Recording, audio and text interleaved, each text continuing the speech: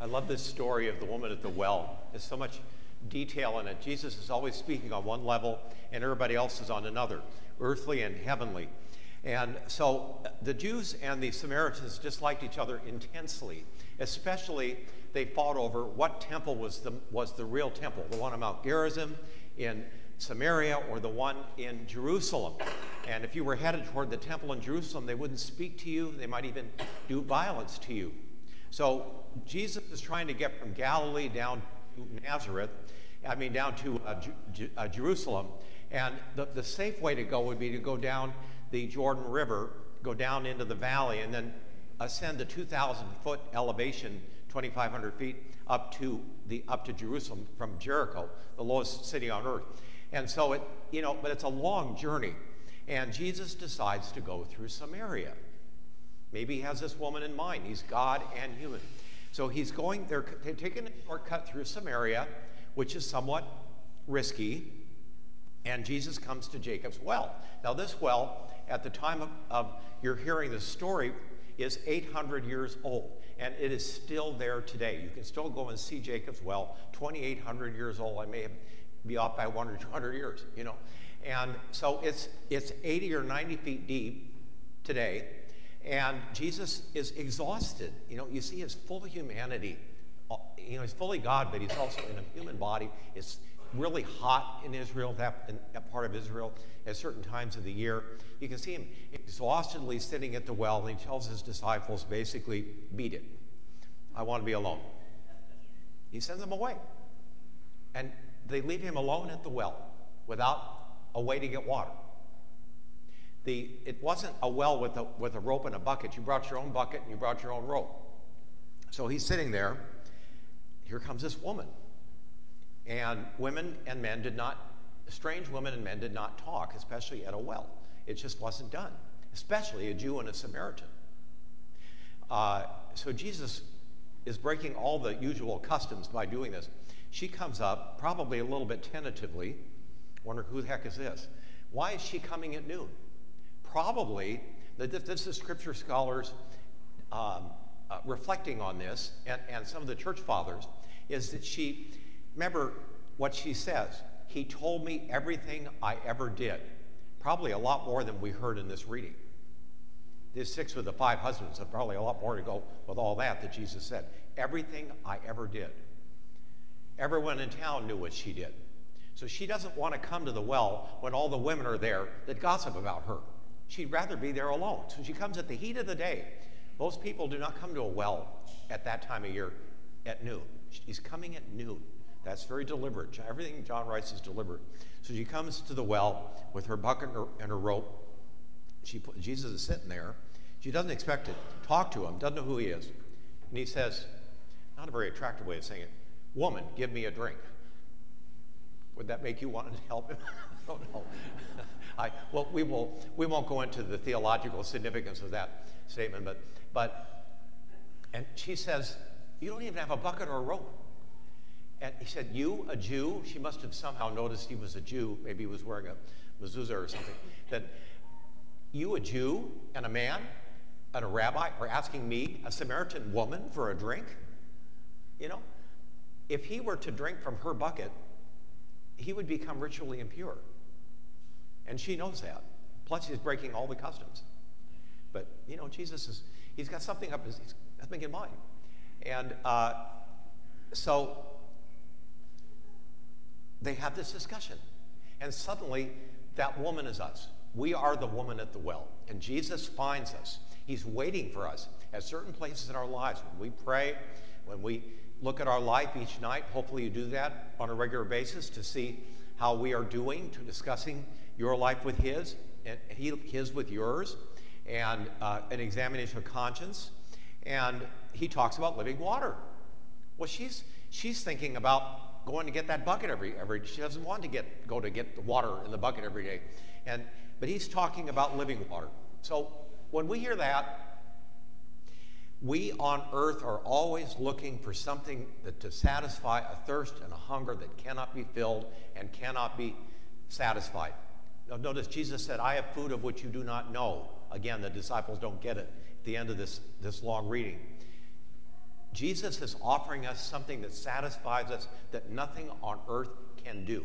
You can go to every place on earth and every place in the universe if it were possible, and it would not satisfy us because we are, as I say many times, we are eternal beings in a temporal world, and only the eternal can satisfy a human heart because we are much greater than one human lifetime. Nothing can satisfy us on earth ultimately. Anything that's created is not sufficient. Jesus is offering us that living water that never ends, that is eternal. You know, it's a metaphor, of course, and she doesn't quite understand that. She says, "Sir, give me this water. I can't wait for that." Then he stops and he wants a confession first. He wants her to go to confession. So she says, "Go call your husband." I love this part. I can see him saying, "Go call your husband." And she says, "I don't have a husband." He says, "Well, you're right about that. You've had 5 of them, and the current one isn't your husband." You know. So then she goes, "I can see that you're a prophet." She's probably shocked. What does she do? She goes right into politics. Want me to go into politics? I'm not going to. But what would Jesus do if wouldn't you want to ask him about some of the hot button issues of the day? That's exactly what she does. She says, "You Jews believe that God is on Mount Zion. We believe he's on Mount Gerizim. What do you think? You're a prophet? I want to know what you think." There's no right answer to that for her. And what he does the same thing every time he's asked these questions. He just sidesteps it. And he says, "Believe me, woman, it won't be long before you won't be worshiping in either one of these places." 40 years from then, the Romans destroyed it all, both temples, and it was gone. He tells us the same thing. You're worrying about the wrong things. Worry about the eternal. What's pleasing to God? That's what matters in our lives. We want that eternal water, that eternal life, that kingdom that never ends, but this perfect justice and perfect mercy. That's the world we're headed toward. And he wants us to focus on that and not these temporal things that divide us and all these issues like that. So he steps right around that and offers her something much more. And she gets all excited and goes off and tells everybody, you know, and they all know what she did. And she gets them to come back. And actually, amazingly, at the end of this story, they stay with the Samaritans for several days. It's almost unprecedented because Jesus had made such an impression on them. Imagine that they became believers after he rose from the dead there in Samaria because of that woman and that story. She became an evangelist for him. This sinful woman was like Mary Magdalene, one of his first evangelists. It's amazing.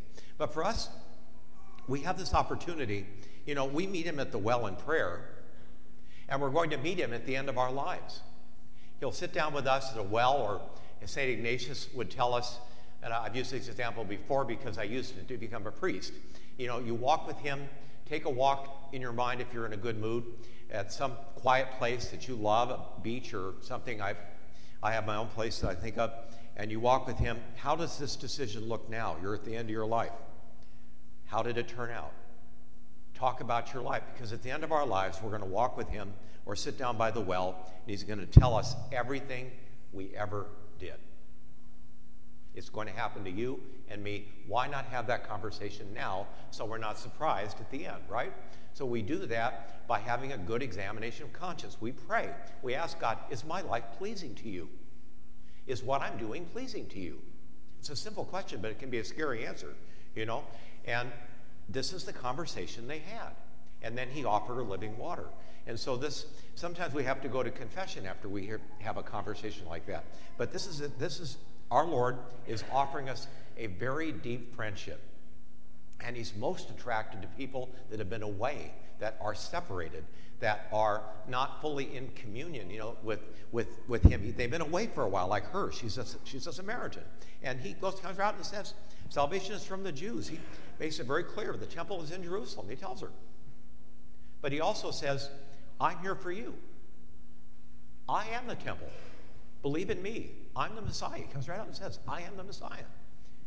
He certainly didn't look like it, but she had faith. She was open. She was ready.